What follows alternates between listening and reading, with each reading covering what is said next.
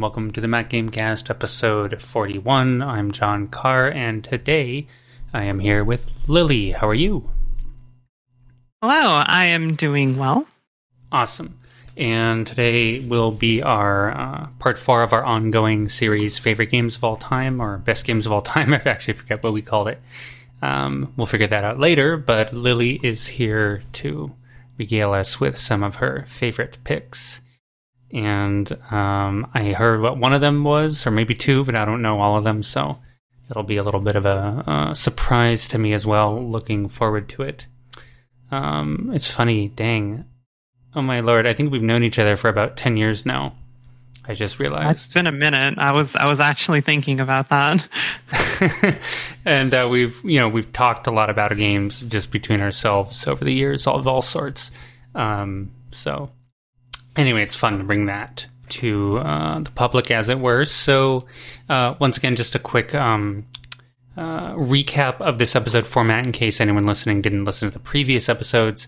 The idea is favorite games or best games of all time, has no year limit, platform limit. It's just the kind of games that, it doesn't necessarily mean the games we've played the most. It's basically the games that we have a favorite memory from or experience or something about the game just we really, really loved, whether it was, could be single player, multiplayer, co-op, whatever it is. Indie AAA, it's, there's no limits to the game picks. It's just whatever we individually really loved, have strong memories of, or strong, favorites of in a given genre or what have you, or a series of games, because there's so many trilogies and whatever these days. So with that said, I will be quiet and leave it over to you. What game would you like to talk about first? Well, let's start with Halo first, though. Very nice. I guess if we're talking about the series, then the Master Chief Collection as a whole would be a good pick for one of my all-time favorites. But specifically from the Master Chief Collection, I'd say Halo Reach was my favorite. Probably followed closely by Halo 2. So I know that's not so much of a Mac game, unless, I don't know, is the MCC available for Mac now? No, but Halo 1 had a Mac version, and I think the MCC does work through crossover or parallels. I'm pretty sure it works through parallels. So it can be played. It can be played on Mac. And Halo 1 had an official Mac port way back in the day, so it's legit. Yeah, I do remember way back when the Mac was my only source of gaming solace. I do remember playing, I downloaded the Mac port from some website that had uploaded it and playing that for a bit. Because I don't think it was ever officially released again after some time. I forget exactly what the situation was. Gearbox helped Microsoft port the original one way back in 2002 or 3. I think Halo 1 came out in 2001, but that was the console version, and then there was a PC version, and then later a Mac version, the trickle-down effect. But yeah, that Mac port is long gone because it was never updated to run on more newer machines. So it was just some reclaimed game files that got updated, and I played that for a bit. But when the MCC ended up getting released for PC, I immediately bought it because I am a huge Halo fan, but I do not have an Xbox. I have never had an Xbox, actually. So most of my Halo experiences were through stealing my cousins or my siblings or whatever and taking their stuff and using that. But yeah, no. So when it came out for PC, I played through all of the games on there, which is Halo Reach, Halo CE, and then 2, 3, and 4. Never did get Halo 5 on there. I believe Halo 5 is actually the only Halo game to not have a PC port. That is correct, for reasons unknown, because Halo Infinite, of course, is out, but... Yeah, honestly, if I were to guess, I'd say it's because Halo 5 was probably the least popular of the Halos, so they probably just didn't see the money in it, but I did hear something about that, so... Which is a shame because I did want to play it at least for keeping track on the story, because I mostly play the single player for the story. I watched it all on YouTube. That is fair. That is a valid way of getting the same story fix. But yeah, so from the MCC though, I'd say Reach has always been my favorite. Probably because it feels the most. It feels the most like that is your character's story. Like you get your own. Your character has his or her, because you can play as either. Armor that you can customize your armor and then have it in actually in the game in the cutscenes, which is pretty cool. Not that Master Chief's story isn't excellent, which it is, but I've always been an RPG type of gamer, so having my own character, even though you can't really control their actions, they do whatever the story dictates, but it's still visually distinct, and I can kind of say, yeah, that is my character. From that storytelling point of view, that was pretty good. And then obviously the gameplay, it was among the newer. Halo 4 did come out after it, so it's not the newest, but among the newer games in the MCC. Though actually with Halo 2's anniversary release, I think the graphics are comparable, but Halo Reach did have the better graphics, the better gameplay as far as I was concerned, within the MCC, not counting Halo 4, because Halo 4 also wasn't great. And then the story, just, I don't know, that whole lost cause, but you're still fighting until the end type deal. I think, that type of story, the Thermopylae type story, the Last Stand, the glorious Last Stand is always compelling. Yeah, it kind of storytelling tugs at the heartstrings a little bit, especially, military type like yourself. Probably an extra layer there. But no, I read, because there's so many Halo novels too, so The Fall of Reach was, I don't know, gosh, I read the book probably in the early 2000s or 2005 or 6 or something. And it was actually, I read a bunch of other Halo books, I don't really remember them. They're extended Master Chief universe stuff with his team is Kelly and I forget the other guy. I forget exactly where in the timeline they fell, but anyway, The Reach was the book I always went back to and kept rereading, even though of course you always know the ending. I mean, after reading it once, obviously, but there's something about that particular element, like you said, the glorious last stand, the heroic sacrifice to try and help other people escape the planet, or it just always was it was very compelling, like you said, even long before I played the game or even knew they would make a game of The Fall of Reach. So it's a pivotal moment in the Halo timeline, but just has a lot of cool characters. And I think I did play through the game. I did buy, I think I just bought Reach and then later bought the whole MCC, because they were releasing them in little chunks, one by one for $10 or something, which is also great because in the end the whole collection isn't even expensive, because it gives you so many games. But Reach was really cool. Like you said, the story is fixed, but you can add a little of your own flavor with your armor, your colors, or your whatever it was. I don't know if you can do armor patterns. I kind of forget, but it definitely gives you enough. That's me. That's my guy or my gal. In the story, so that's fun. It is really neat, since you brought up the book. It ties together.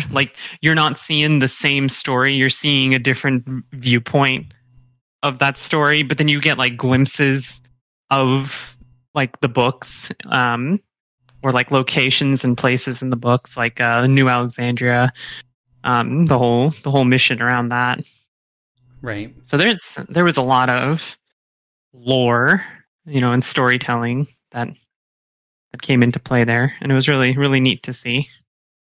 And it was cool to have a team of Spartans as well that you can cooperate with and that are in the story, or you can play in co-op mode. And Yeah, that's pretty cool too. Because again, like you said, the Master Chief, really the main Master Chief story arc is Halo 1, 2, and 3. I know he's also in 4 and 5, but I almost consider them like they continue the story, but they really are a separate arc. They're also not made by Bungie. They're made by 343 Studios. Yeah, so the Master Chief arc is fun, but it's also kind of lonely. Although, of course, Cortana's your main companion there. But there's something really fun about having like a squad of Spartans in Reach. That was fun. Some camaraderie. They did do a good job of making each one of them feel distinct, even though you only really get to interact with them in a limited capacity. Obviously, it's not a true RPG, so there's no side quests or anything like that. You don't stop the game to go talk to them or anything like that. But just the interactions you get with them in the time you do have with them, you can tell, like, yes, each one of them have their own personalities and have their own styles and quirks and everything. And it was a real welcome change, I feel, from the sort of stoic, robotic Spartan depiction we had seen so far. Like, not bashing John or anything, but he's very much like kind of a gruff and quiet type person. Yeah, and he's a little flat on the emotions, Yeah, and I think everyone just kind of assumed, even though it says in lore, like, Spartans are people. Like, yes, they're, sure, they're kidnapped as children and trained their whole lives to be genetically enhanced super soldiers, but they're not like Space Marines, like they have emotions, they have wants and friendships and all that, and getting to see that was pretty neat. Yeah, it really humanized them in a fun way, in a good way. Yeah, and it made their losses all the more compelling. Like, I think the one that hit me the hardest the first time I played through was Kat. Just getting spoiler alert, which, I mean, frankly, it's been long enough. You shouldn't need spoilers. But Kat getting sniped, like, just out of the blue, and it's like, well, yeah, sometimes that's how it goes. Not everyone's gonna have the heroic last stand like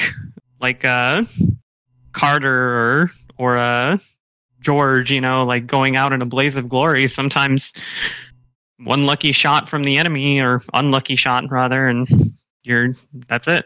Story's over. I agree. That one stood out to me as well. I was like, no, I liked her. Yeah. Yeah. That one was like, it was so sudden and right. Exactly. Yeah, that one hit harder for that reason. Like, you kind of got the build up with George, and I think everyone knew, because it is Reach, like, yeah, most of these Spartans are going to die. Most of the characters are going to die. I was surprised not all of them died, because, Jun ended up surviving because he got sent to escort Halsey.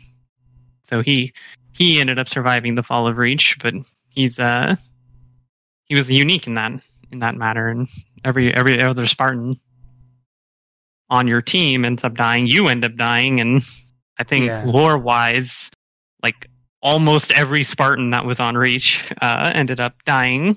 Yeah, in that battle. I believe in the book everyone eats it, although it's been a long time since I read it. But yeah, basically, approximately what you said is definitely accurate. Just about everyone, with a couple, maybe just a few exceptions, made it off. So yeah, it's like tragic, heroic. What's funny is even their squad name is Noble Team in the game. Yeah, and yeah, they are noble. They're like I mean, Spartans are generally heroic in general, but these guys are like extra heroic. Yeah, somehow, like the heroes among heroes. I don't know. They're pretty damn cool. Holding the line in the face of impossible odds. Yeah, and again, not to like, I don't think it's fair to like compare them to John Spartan, the Master Chief, but he kind of has a particular. He does a lot of badass stuff, and he's obviously putting his life on the line. But he has like a lot of plot armor as well. Yeah. Like you kind of know you're fine even when you're in danger. So Reach has this element of like tangible uncertainty throughout the whole thing. You're not really sure who's going to make it, who's not. Including your own character. So that adds a real extra story impact, extra gameplay impact, like what you're doing, and especially the music. Oh man, so good. Sometimes it's like almost like mournful, and I feel the music of the whole series is that way. Like they got it with the music. They did. It's true. I think Halo music is probably some of the stuff that's been kept in my computer the longest in terms of like game soundtracks. Probably I would say easily the longest. In terms of true soundtracks, I've had like the Marathon theme in my computer forever, but that's literally, it's just like a 1 minute clip that, it's not like a soundtrack, but like Halo's soundtracks have lived in my computer since the first one. And later I didn't play Halo 2 and 3. Well, that's not true. I played Halo 2 on PC, but on a friend's PC way back. But, of course, Halo 3, I just ended watching on YouTube at the time. But yeah, the music has always just been killer. Totally stellar. Yeah. They really know how to invoke the emotion of everything that's going on. It's excellent. Standout. Yes. Pardon me. So Reach is phenomenal. And then you mentioned Halo 2 as your next favorite entry. So what is it about Halo 2 to you that stands out over Halo 1 or Halo 3? I think, again, it would come down to the world building and the lore and everything. Getting to see a different side of the Covenant and the Sangheili and that entire dynamic. And then, of course, the flipping of the whole power structure and the elites eventually coming over to humanity's side. Like, that was just, like, the build-up was just fantastic. What was the guy's name you played? He was like the Arbiter. The Arbiter, the Lobotomy. Yeah. Yeah. I'd say that the way that story was set up is probably the primary reason. Obviously, gameplay wise, every Halo game is kind of the same. They each have their own quirks. Like Halo Reach has the DMR, Halo CE has the God Pistol, Halo 2 has dual wielding. I don't know. Halo 3 is kind of just Halo 2, but each game has its own little bits and pieces that make it unique. So, but overall, the gameplay is mostly the same. But I think Halo 2 something about the balancing just feels nice with Halo 2. So I like the gameplay, obviously, and the story just really, really solidified it. Yeah, Halo 2 is pretty cool. The early PC port that I played, I recall being very console-y and like floaty and kind of annoying on the controls. I believe that's better in the MCC version. But yeah, the graphics were really cool, even though there was almost a certain flatness to them. Is a little strange, but the graphics were good at the time. The story was epic, though. Yeah, for sure. I can't be super shallow and cite graphics as one of the main reasons, but the graphics were on the anniversary edition are just fantastic. It almost makes it look like it came out. I won't say recently, but a lot earlier than it did, which I guess it is like. It was a graphical, what's the word? Like not a remaster, but enhancement. An enhancement. They went back and they improved a lot of the graphics. There's actually a neat thing you can do in CE and 2 in the MCC version of the game. If you press tab when you're in a cutscene or you're in a location like live in the game, it'll switch between the old graphics and the new graphics. So you can literally like do an immediate comparison of like, hey, this is how it looked like before. Here's how it looks like now. Isn't this so much better? That's fun. That's fun. I like that. Yeah, Halo 2 did some cool stuff. The dual wielding was fun. The level, like the scope of the game really expanded. Suddenly you're like fighting a real war. Like you're always fighting a war in Halo, but the scale was suddenly like in your face. I think you're in New Mombasa or something in the first New opening. Mombasa. Mombasa, sorry. And the whole thing's under attack and getting bombed and destroyed, and you're zooming around in warthogs, and you're like in a literal city with like buildings everywhere and bridges and roads and all kinds of cool stuff. So suddenly they really nailed each environment. Like when you're in the space area, like when you're on the space station, you can see like all these ships duking it out around you. The city area, like you were talking about, like it feels like you're in a city. You know, there's like close quarters combat. There's snipers like in really annoying spots. I think the Jackal sniper is like literally about to say that. Oh, that Jackal sniper, the universally hated enemy. Yeah, with those beam rifles, especially on the harder difficulties. Exactly, can like one shot you. Yeah. But yeah, no, like just everything about Halo 2, the ambiance and the environments. It's really well done. Nice. I had Halo 1 as one of my favorite games on the list, and I did play Reach. I did play Halo 2. I don't think I played Halo 3. I think I might have played Firefight, or did that make it to PC? ODST Firefight, I forget.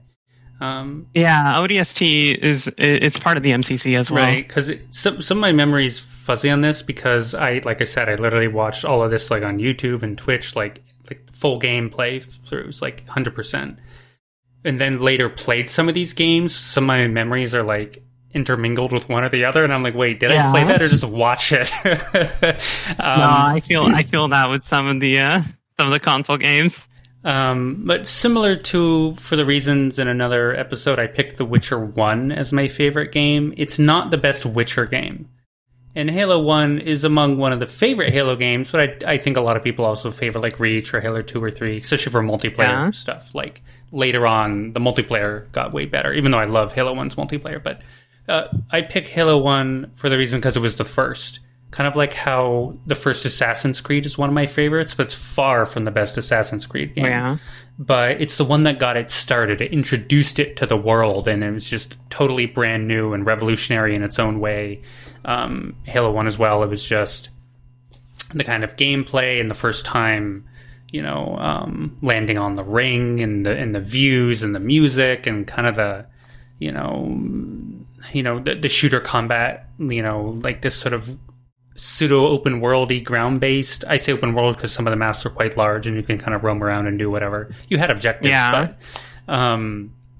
or just you get dropped in on a ship with a beach assault. It was just okay, it's not Normandy D-Day, but it's like okay, suddenly you're Master Chief and you're in power armor and you have all these cool guns. But you have a gun limit and you have a pretty interesting story, and it was just the whole package was something really brand new at the time. Took the gaming world by storm, starting with the Xbox, later PC. I can't argue with that. And I just played it so many times from pretty much all the difficulties. Worked my way up. Did manage one playthrough on Legendary, which took forever. I think the library was the worst though on Legendary. That was a grind. All the flood in the library and the waves. Yeah. So there's some like design quirks. Like this level should have been a lot shorter. And but yeah, again, being or the fact that half the game is just mirrored of the first half. Yeah, exactly. Being introduced to the flood the first time is hella creepy. Just all this like fun first time stuff. That's why I pick Halo 1. The later series obviously refined it, expanded it. Took the story in really cool new directions. The collaboration or friendship or whatever you want to call it between Master Chief and Cortana, and all the stuff with the Covenant and really cool stuff. But Halo 1 has a special place in my heart for that reason. It also happened to have a Mac version, which was cool. Once again, Halo 1 multiplayer I got to play not a lot of, but some of. I mostly played a lot of like local local PvP.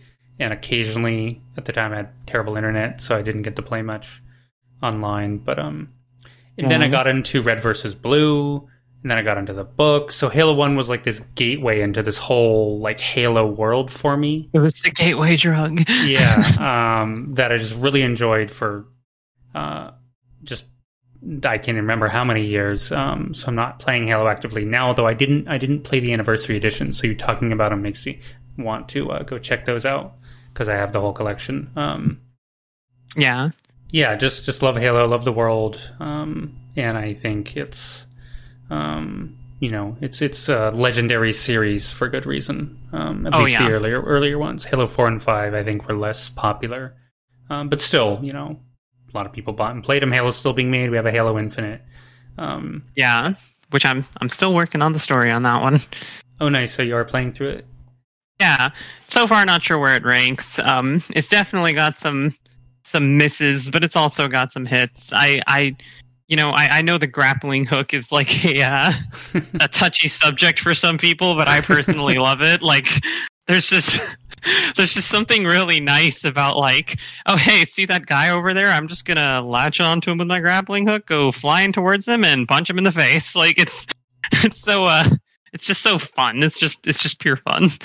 I like grappling hooks in games, so I would enjoy it. I don't have Infinite single player. I've played some of the multiplayer, which is pretty darn good, especially for a free to play. I think it's free to play if I'm not mistaken. I think multiplayer is all free. Yeah, it is, and that's cool. It's more Halo. It's definitely not the most popular Halo, but I'm glad they're still making Halo, and I'm curious if basically, I mean, Halo Infinite kind of gave you the idea like it would almost be the last one. It would just kind of go on forever. It's in the name, just release new content or something. But I do hope, because Infinite, aren't you back to playing Master Chief? Yep.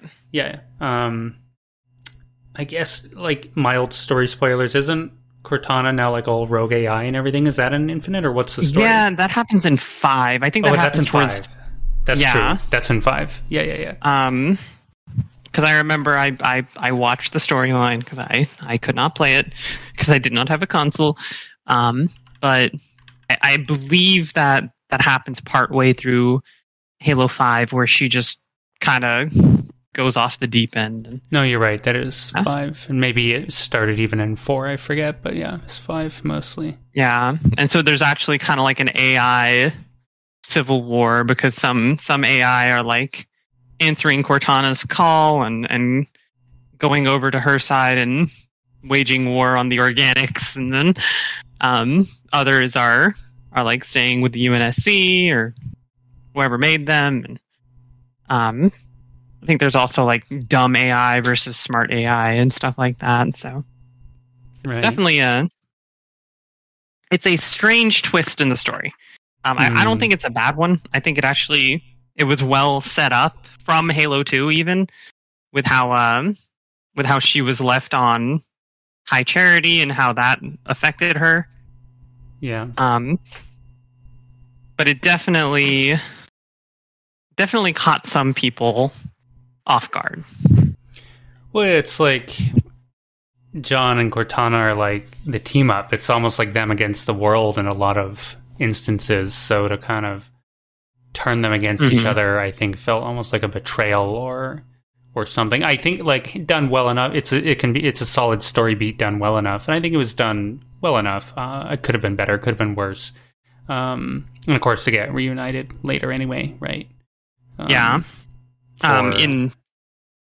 a way. In a way, yeah. I think there's still. I haven't played all the way through Infinite, but you kind of come across a Cortana. Almost like a clone of her, like it's like a junior version something. of her. Yeah, it's a little strange, but it's what's happening. And then and then she and you are a team, and then I think the original Cortana is going to get involved again somehow, but it hasn't been. I have not reached that part yet. I have heard tell of it, but I do not know what exactly happens. Yeah, to be fair. Like it's pretty uncommon for a series that has several games to really like maintain the story quality. Halo 1, 2, 3, real solid. Reach, it was a standalone, really solid. But they also had, I think, some written material to work off of. It's not the same. It's not a copy of the book, but they had like a real setup already. I think that helped flesh out the story and characters of the actual game. Firefight was, what is it? Sergeant Johnson. Everyone's always ODST. You mean? Yeah, sorry, that's what I mean. Yeah, ODST had Bucky. Right, Bucky. He just Sergeant Johnson, I think, saying it, and everyone always likes him. Yeah, I mean Johnson was there as like a background character. I think Right. he kind of shows up in a cutscene. Right. So yeah, then you're back to like Master Chief and Cortana. Like, here we go again for like Halo 4, Halo 5, Halo Infinite. I'm not trying to give an excuse that like they couldn't have made a better game or a better story, because people can. Yeah. But I do give them a little slack. Like, how fresh can they keep this in Game 4, in Game 5, in Game 6? Like, they're gonna run out of steam. Yeah. It kind of happens to like the best. Well, and I think there's also it's a phenomena I've been noticing kind of across every genre, but people just love to nitpick nowadays. And actually, I don't know if it's a nowadays sort of thing. It's been happening for every like popular, especially sci-fi. Right. Star Wars is a good example I like to use, because I remember when when the prequels came out, right? Because that was my childhood, was the prequels, episode 1, 2, and 3. They came out and everyone was like, "Oh my god, it's so bad! Like, they're ruining Darth Vader. They're ruining Luke Skywalker's origin story. Like, the Clone Wars was supposed to be this nebulous thing, and they made it like a CGI war." And it's like, okay, man, like you're just digging at everything here.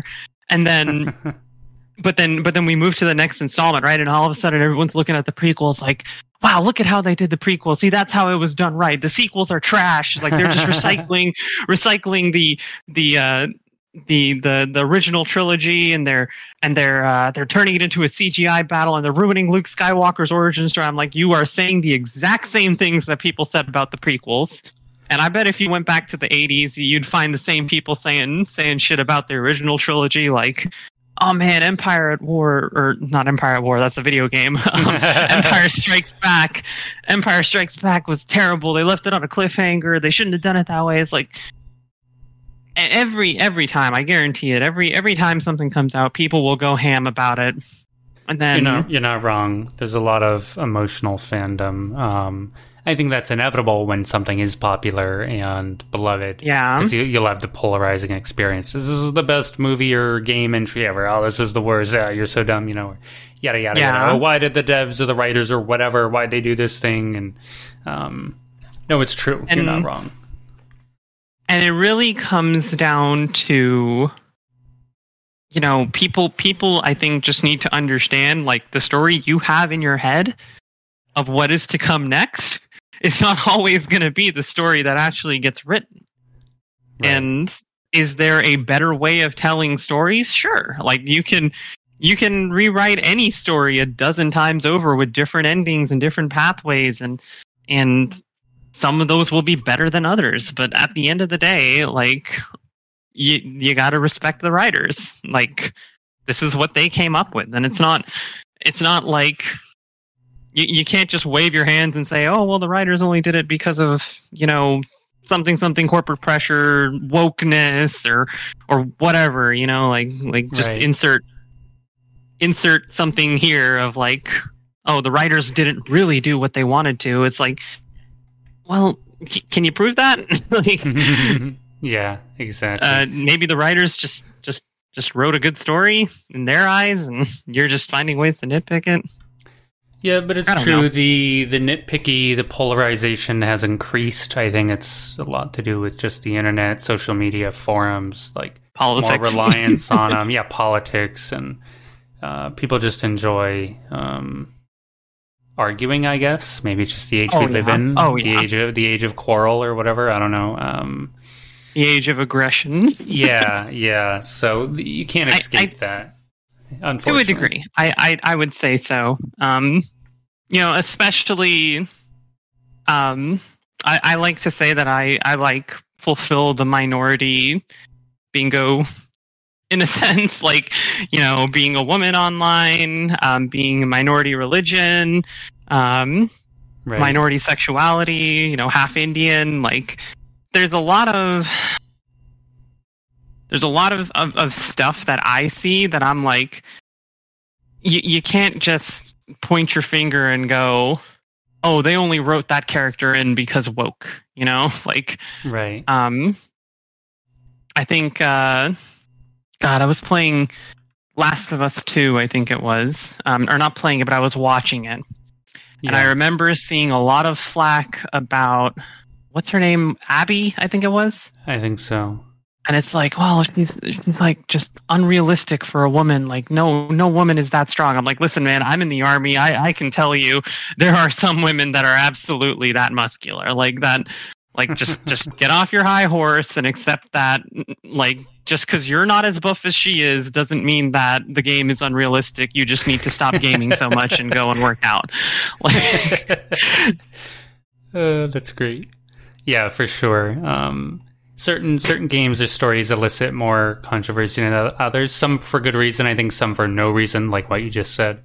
You know, that's some nonsense. But you know, you're a lot more of a like grounded and reasonable person. You know. Yeah. You have obviously your likes and your preferences and things you love and hate and whatever, like anyone. But you're not like some overreactive troll or whatever, which is a lot of these people online. I mean, and it goes both ways as well, you know, where some people are like, oh, well, why is there no women protagonists in this story? And it's like, well, I mean, we're playing like, I don't know, what's a good example? There was this medieval game I was playing. I forget the name of it now, but it's like, you know, some games like that. It's like, yeah, you can't write in a historical RPG about a wandering knight and make the character like a minority race, minority gender, minority religion, whatever, you know, because like Kingdom Come Deliverance maybe or something. Yes, that's the one. But you know, you're a knight in Europe. Like, yeah, you're probably a guy. You're probably Christian. You're probably straight. That's just how it was back then. It'd be a real dissonance, and that's where you go to fantasy, and then you can be whatever you want, or sci-fi and what have you. And you could. And then, like you talk about Witcher, we have Yen, Ciri. We have, you know, the whole thing of the elves versus the humans and all that. And it's like that. Now you have all these themes that you were looking for. You just have to look in the right spot and. Yeah. Not every medium can cater to every identity. Yeah, and I don't think it should, because then we lose some uniqueness. Yeah. It's like should all food taste the same or whatever? Like the same idea. It's like, no, there should be distinct, you know, flavors and tastes, and that should be true, I think, in entertainment. And it broadly is. Though there's definitely, I mean, this could probably be its own podcast show altogether. But so this is a bit of a tangent, but nonetheless kind of related.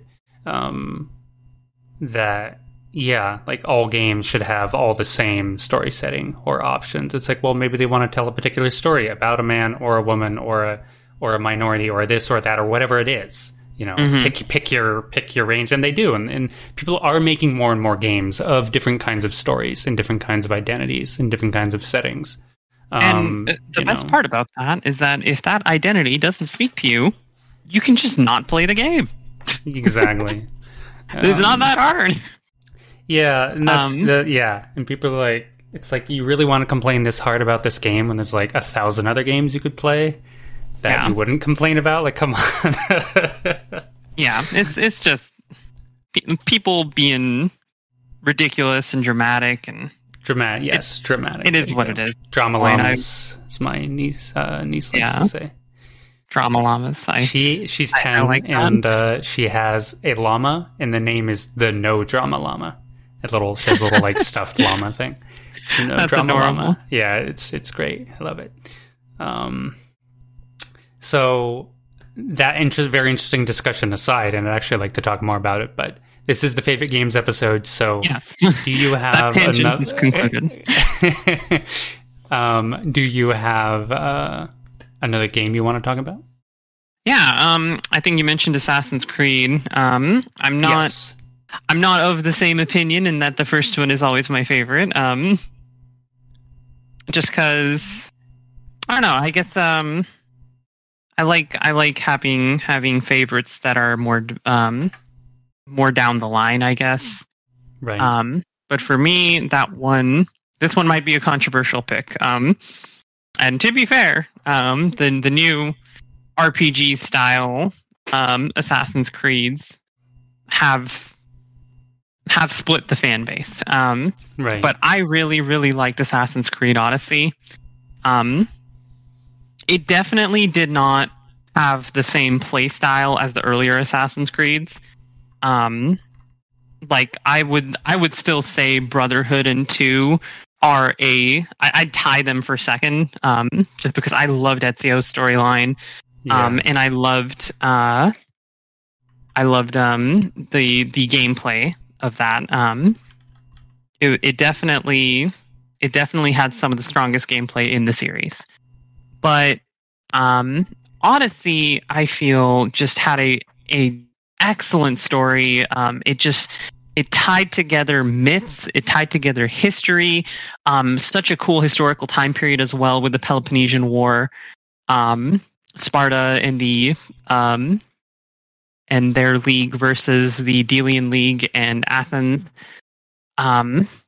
I am a failed historian right now because I can't remember the name of the Spartan League. I think it was just the Peloponnesian League.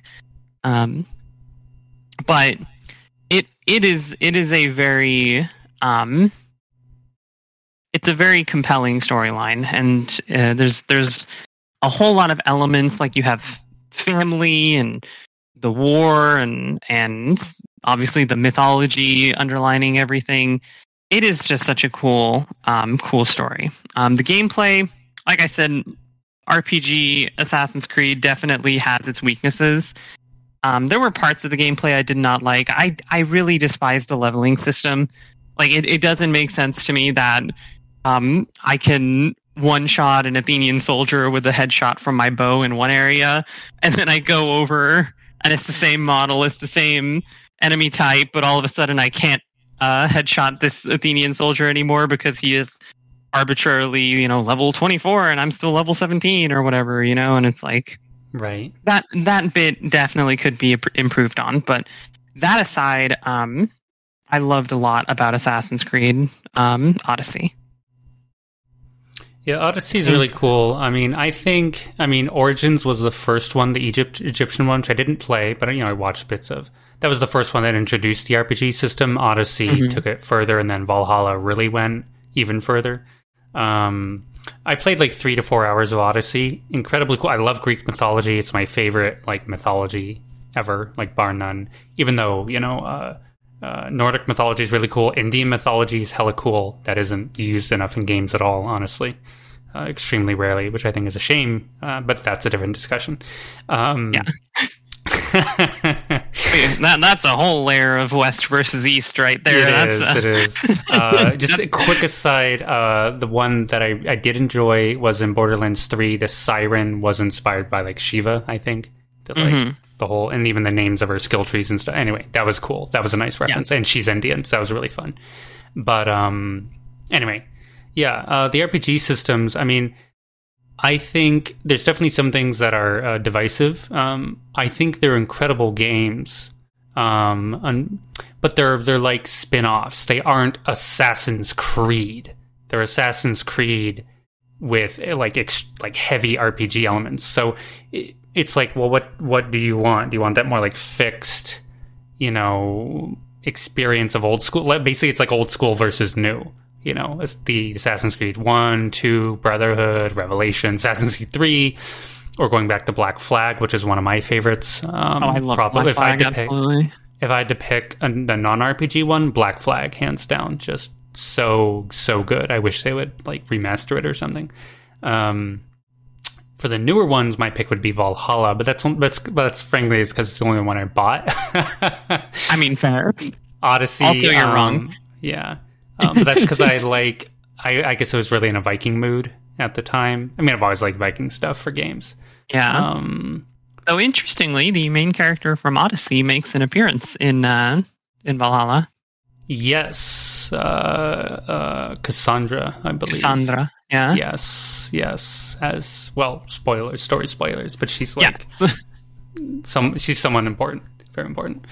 But no, I think Odyssey is really, I think Odyssey in a way is cooler than Valhalla, just because of its historical setting and the war and everything going on and all that, like the Peloponnesian War, like what you were talking about. And, a semi-reasonable realization of Greece life at the time. And they even have this whole, like, photo story mode thing you can download where there's no combat and you can just roam the world. I think it's free.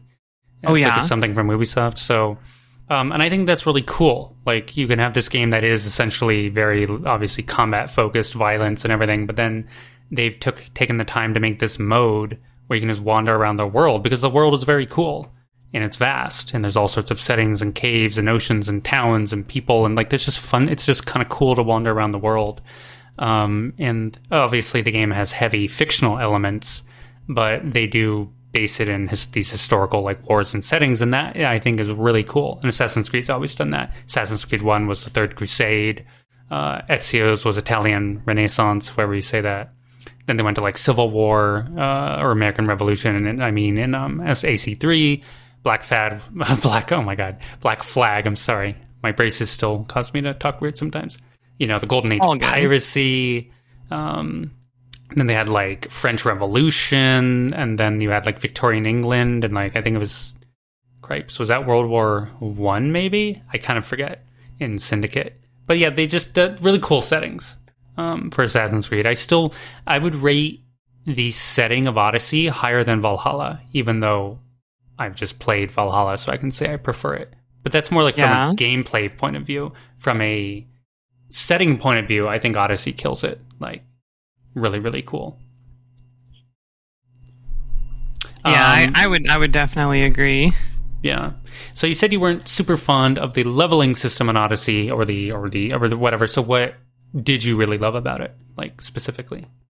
So even though when the leveling system did not interfere with it, I really, really liked the combat system. The way you could kind of build your character and choose a focus of you're being more bow focused or assassin focused or melee focused, and then you have all these different abilities that are really cool. Like still one of the best feelings is when you Sparta kick someone off a high point in Assassin's Creed Odyssey and just insta kill them. It's just there's a lot of fun things about the gameplay, and when the level system isn't a detriment, it feels very, very nice. I only wish that there was a bit more emphasis on the assassin part of Assassin's Creed. Maybe not having that be its own tree and change that with more like, split the melee tree and have it be like heavy melee versus light melee of like, the spears and the pole arms and stuff versus, swords and daggers, and then just having the assassin part of it be its own thing of, hey, you snuck up behind someone and congratulations, you assassinated them because that's what the game's about. This is Assassin's Creed. Yeah, quick aside, I remember from when I was playing, like what you're talking about, the level system interfering. You sneak up on someone, you jump on them over the rock or the wall or whatever it is, and you stab them, like, in the head or neck, and then you get off them, and then they stand up. It's like, what the shit? Like, yeah. I just ran the knife through this guy's face, and he's fine. He's at, like, half health. Like, it's like the dissonance is so weird. Yeah. And that's okay for, like, a regular combat, like the sword or the bow or whatever. But I do agree, like, I wished, basically, like, stealth kills regardless. But I guess that's the problem, because then you could go to areas with high level enemies, stealth kill them, and like get super leveled because you get like a bazillion XP for killing them. So it's like there's these dumb game reasons, mechanical reasons that you can't like do the thing you should be able to do. It's just it's unfortunate, but when it works, it really works, and it's incredible. But the stealth stuff, but that's the thing. The stealth stuff is the most lost in the newer RPG game systems. I think they improved that in Valhalla, but it's still the least effective way to play the game. Especially in Valhalla, because they expanded the combat system and the weapons and all this stuff compared to even Odyssey. But and plus, you're a Viking. Are you really supposed to be sneaking around like on some roof trying to stab a guy? Like run in there with an axe and hit him in the face? Like yeah, it doesn't exactly. like thematically, it's also like yeah. So a few issues. But yeah, incredible. I would pick again. I was only picking one just because it got started. I would never replay it today. I would never even recommend it to anyone. But I also part of it why I liked it is because of its setting, and they never revisited that. And you played as a Muslim. Altair, if that's how you say his name. It was in the Third Crusade, and you weren't just like the Christian knight hero guy.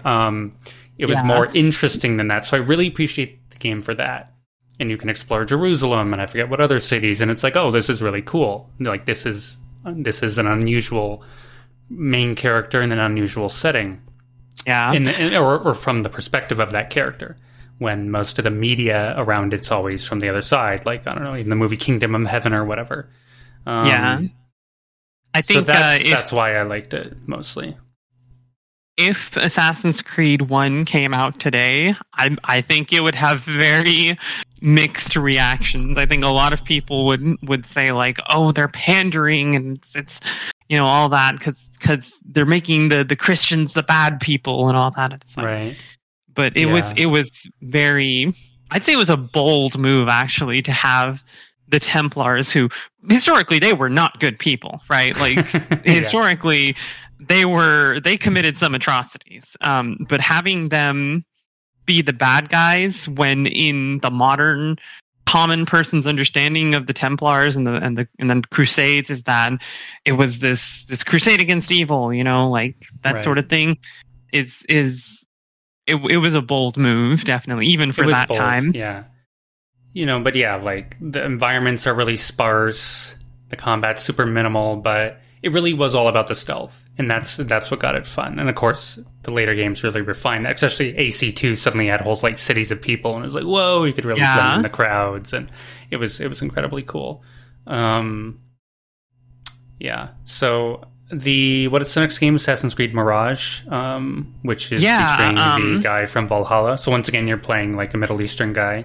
I forget his name, some name I probably can't pronounce, but apparently I don't think it has any RPG systems. It's like a throwback game. It's going back to the original, and then they said there's only one more. Ubisoft said there's only one RPG style game planned, and that's the Japan one.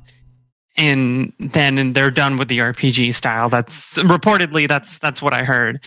To be fair, that's probably my most like hyped AC game is the Japan one. I'm like, oh my god, give it to me now. Yeah, just because I love the whole like Japanese historical whatever combat period stuff is really fun setting. And I think I'm sure. Would be good. No, I'm saying I think it's. I mean, it's been rumored, I think, for like 10 years or something. Like, I think in the Japan one, like, it's been kind of been around forever. But I think it'll make a very good set. I'm sure it's going to be a Ghost of Tsushima type deal where you have the whole, like, samurai versus, like, the samurai path versus the sneaky ninja or whatever type ninja style path. At least that's what my gut tells me. I'm not sure how that'll actually play out, but... Right.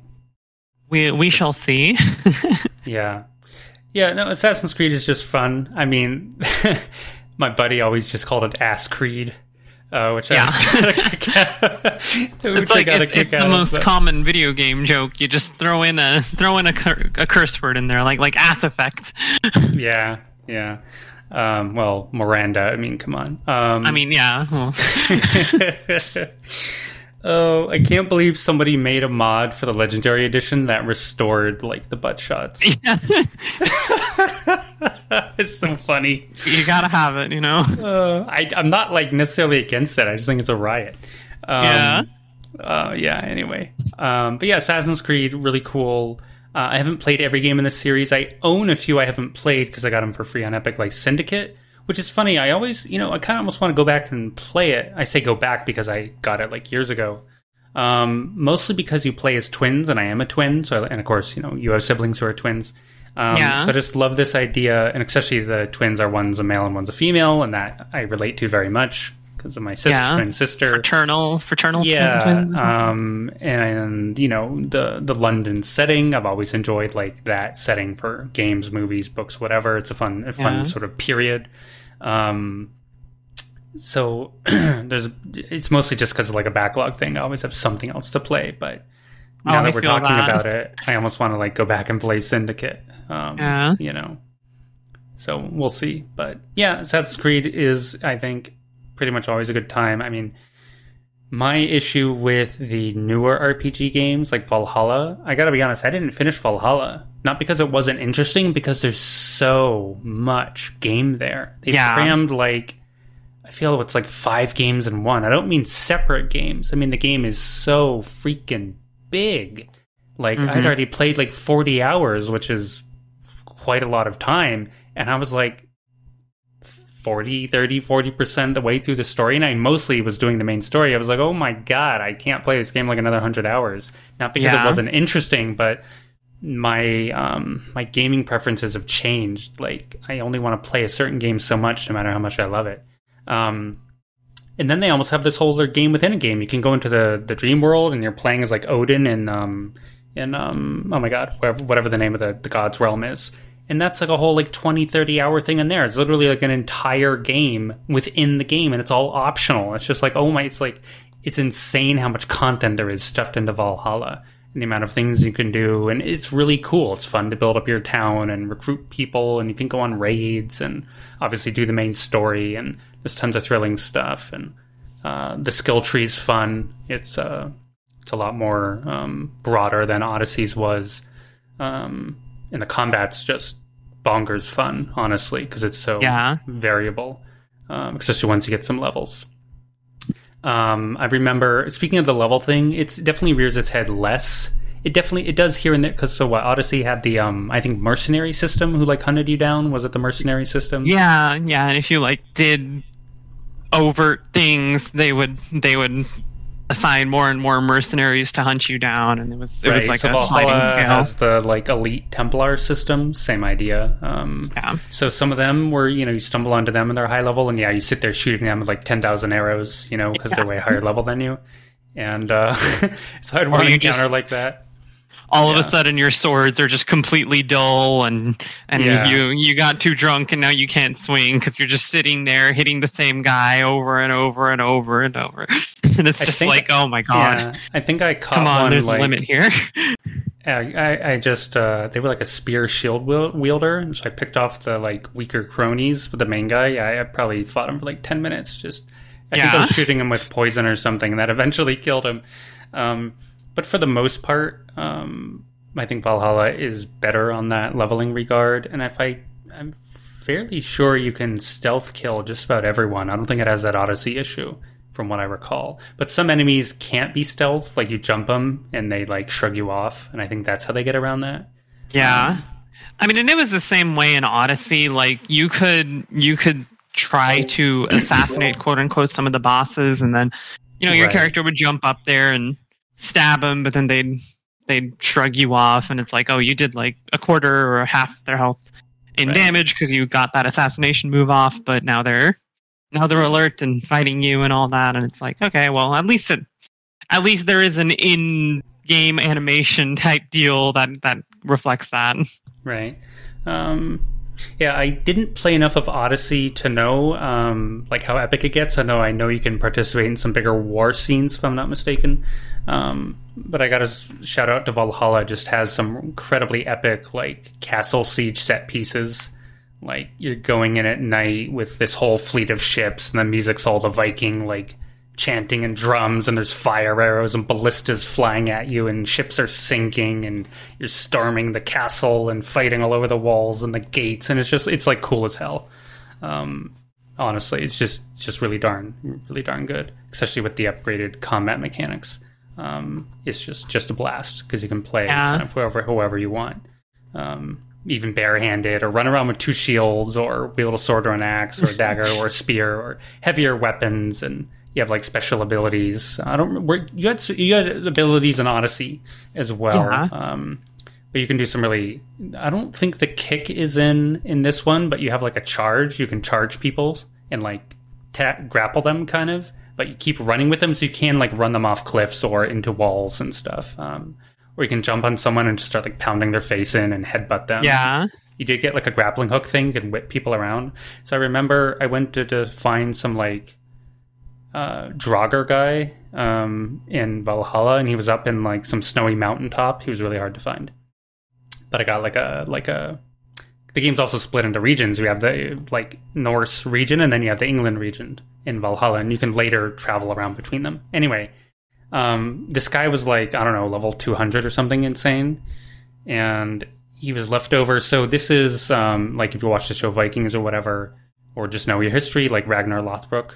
So in the game Valhalla, he's referenced, but he's already like passed away. He's come and gone, but he's left his legend. And he has these like legendary followers who for some reason are like these hermit guys hiding around like remote parts of the map. So you can go and find them. Anyway, I found this guy just for the heck of it. I'm like, there's no way I can beat him, because he's way too high level, and he was also defensive. He had like a giant ass shield and armor, so he would be hard anyway. So we were squaring, you have this whole conversation with him. You don't just show up and fight him. You talk to him for a while and this and that.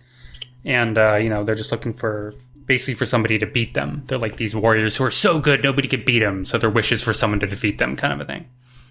Which, isn't unbelievable. But the hilarious part is, so I get up there, I'm like, all right, this guy's going to kick my ass. And I threw my grappling hook at him, and you can choose the direction. So I'm like, well, we're right next to a cliff, so I just yeeted him off the cliff, and he fell like 1,000 feet and died. Yeah, and I was like, I love it when that happens. I did not expect that to work at all. I assumed he would just like block the grappling hook or something. Anyway, it was like this hilarious like anticlimactic moment for me, and then I had to go find his body to recover his stuff. But anyway, I don't want to ramble on about Valhalla, but yeah, Assassin's Creed, it's really split between the old and the new, and there's a bunch of great games in the old. If you like the new style, I think any of them are good. It's more like pick your setting. Well, do you want to be, in the time of the pharaohs of Egypt, or do you want to be in like the Spartan War stuff, or do you want to be like Viking invasion of England? Like, take your pick. They're all great games. They're well regarded by the fans. It's more like means the fans who enjoy the new systems. It's like, so pick your setting, basically.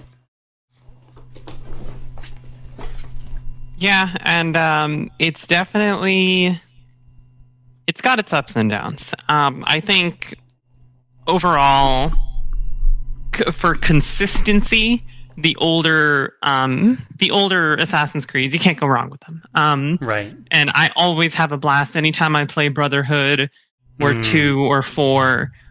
Those would be up there for me.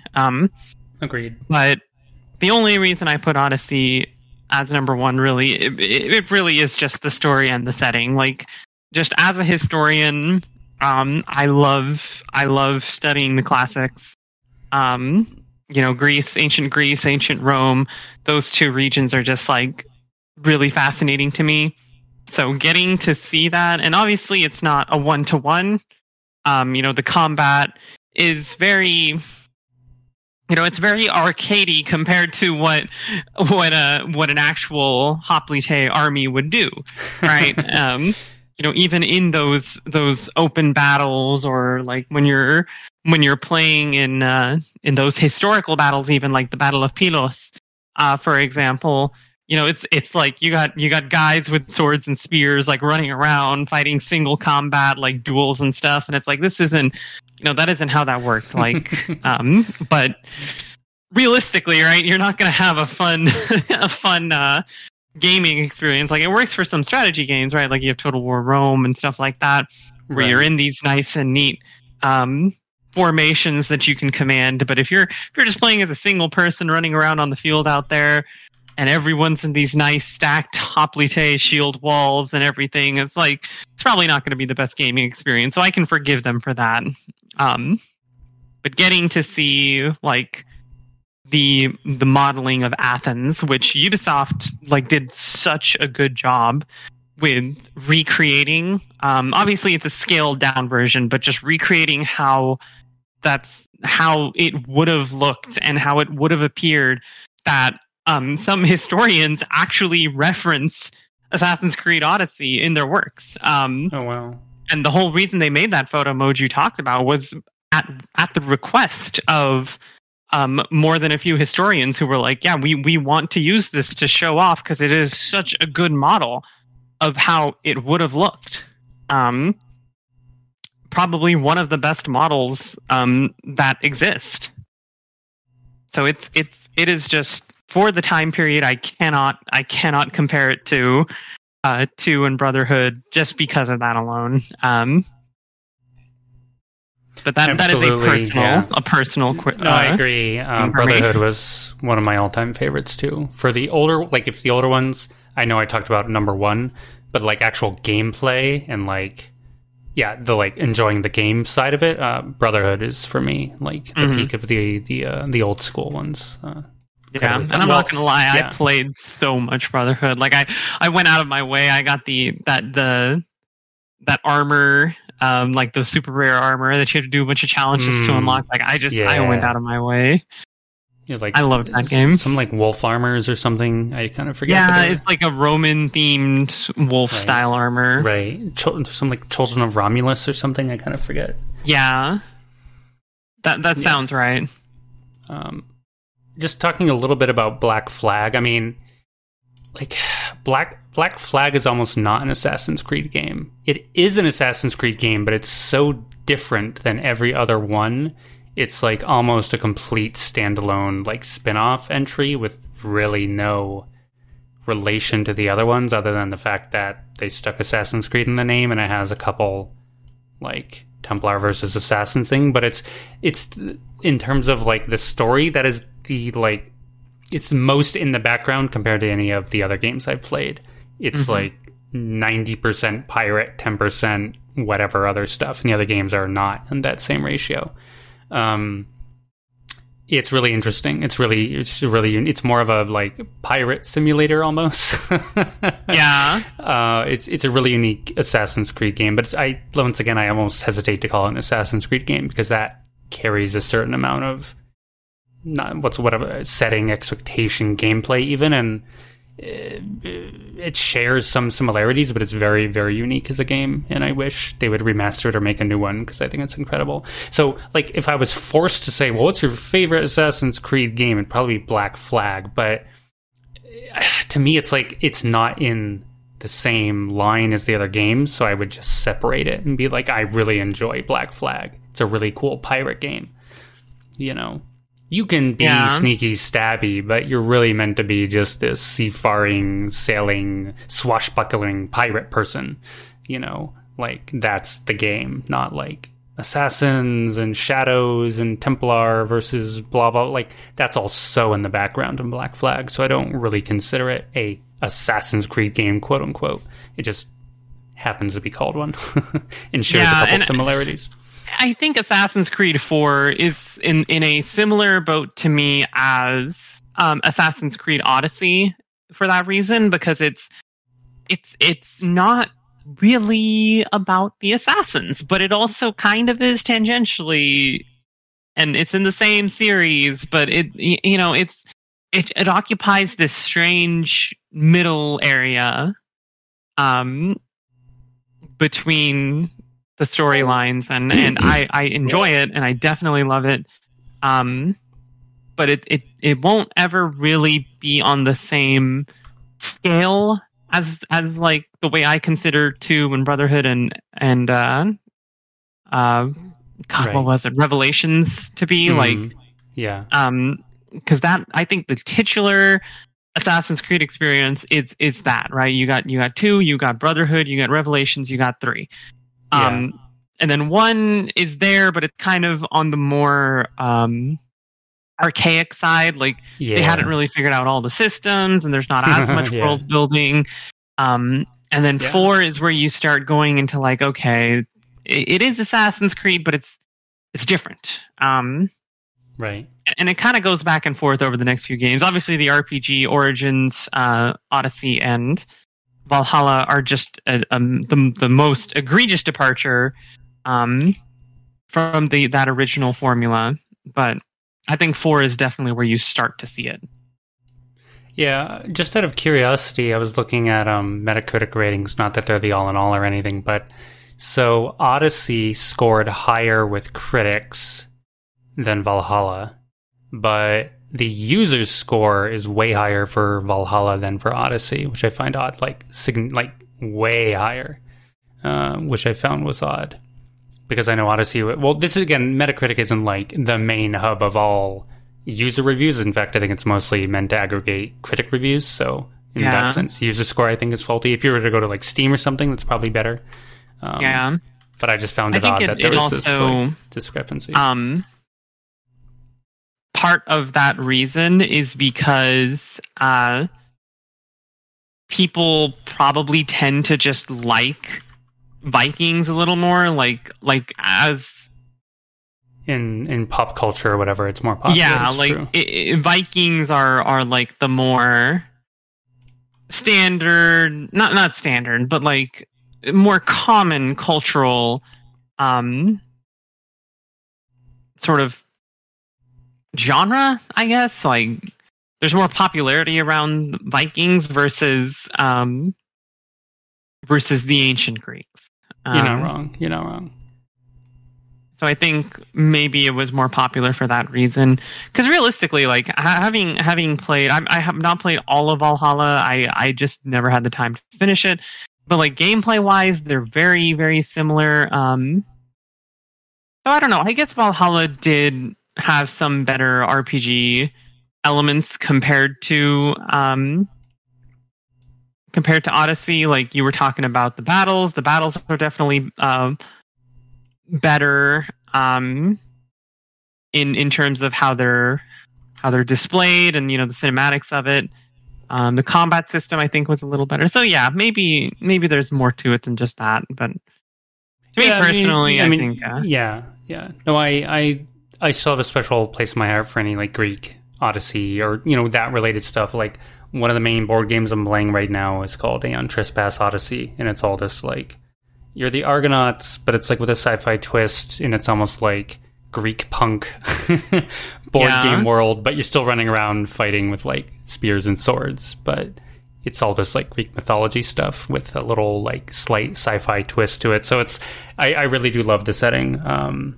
And I enjoy mucking around with it. But yeah, Assassin's Creed's a good time, and we'll see what we already know the next 2 games, Mirage, and we don't know the name of the Japan one, we just know what's happening. But yeah, Assassin's Creed is a good time. Assassin's Creed 2